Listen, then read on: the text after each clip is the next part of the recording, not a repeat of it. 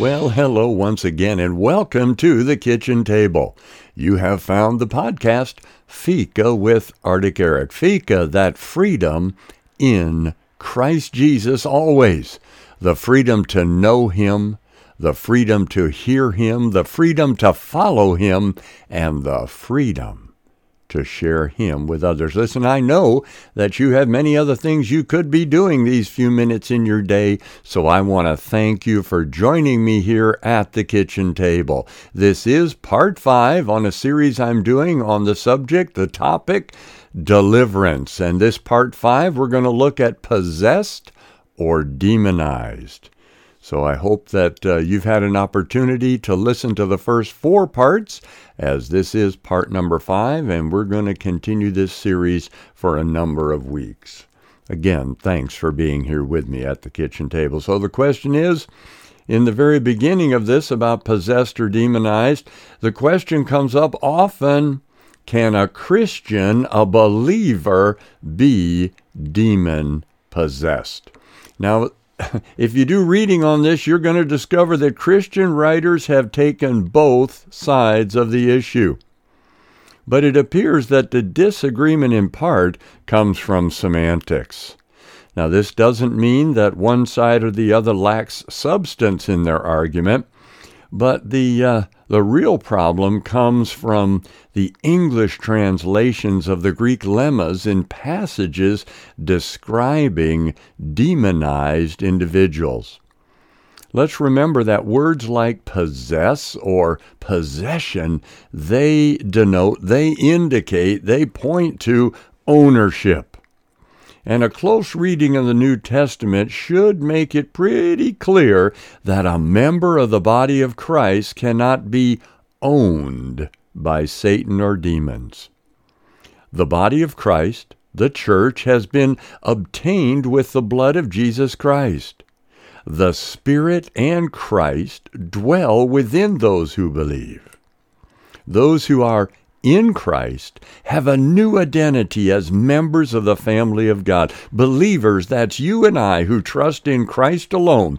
We have been delivered from the domain, from the powers of darkness, and transferred into a new kingdom, the kingdom of light, the kingdom of God's beloved Son, Jesus Christ. Listen, you and I who are children of God, we're God's inheritance. So the idea that believers described can be owned by demonic powers, well, it just doesn't make sense. Listen, we know that the word possession never appears in the Bible passages where Jesus or the apostles cast out spirits from an individual. Listen now, the expression demon-possessed or demon possession does occur in some English translations of the Greek text, but there is never a Greek word for possession that stands behind it. Demon possession is always the translation, now listen, of a single Greek word. And the words for ownership or possession are absent in the original texts. The expression, he has a demon, does appear in the Gospels, but the opposite, the inverse, a demon has him, never occurs.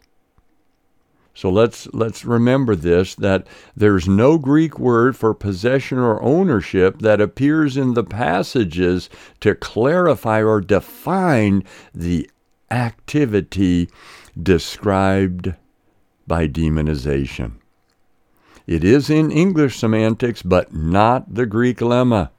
And this has led to much controversy over whether Christians can be possessed by demons.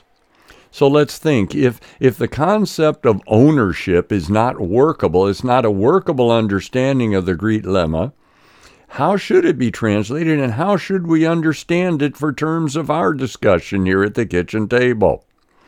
Some translators have detected the problem caused by English semantics related to words like possessed, and they've chosen to render it such as tormented or troubled, i.e. tormented by demons or troubled by demons. Now, there's no doubt that these choices may help, but there are other Greek lemmas that have these meanings, so these choices would be interpretive. It seems that the best alternative is to simply transliterate it demonize. This choice, demonized, avoids misconceptions, and it also helps when it's related to theological inconsistencies that arise from English possession semantics. This discussion, of course, begs an obvious question. Does the New Testament help us understand how a Christian might be demonized while not being owned by Satan or an evil spirit or an unclean spirit? We might ask, can Christians come under a high degree of influence by a demonic or unclean spirit? Or is it possible for Christians to yield their bodies to a demonic or unclean spirit in the same way they yield to the power of sin? The answer to the question, no matter how you word it, is simply yes. On this, the New Testament is clear, as several passages employ language that suggests Christians can fall under the influence of Satan and unclean evil spirits. Paul warned Timothy about certain teachers in this regard. Do you remember?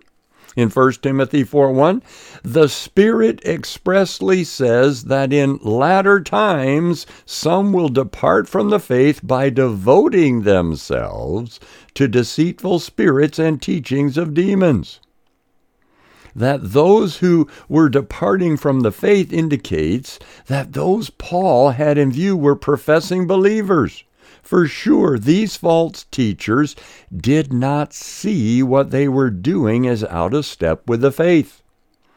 Paul linked this behavior with the latter days as the Spirit has revealed to the prophets. And in his second letter to Timothy, Paul's language is even more foreboding, instructing Timothy to gently correct such opponents so they may escape from the snare of the devil after being captured by him to do his will. That's 2 Timothy chapter 2, verse 26.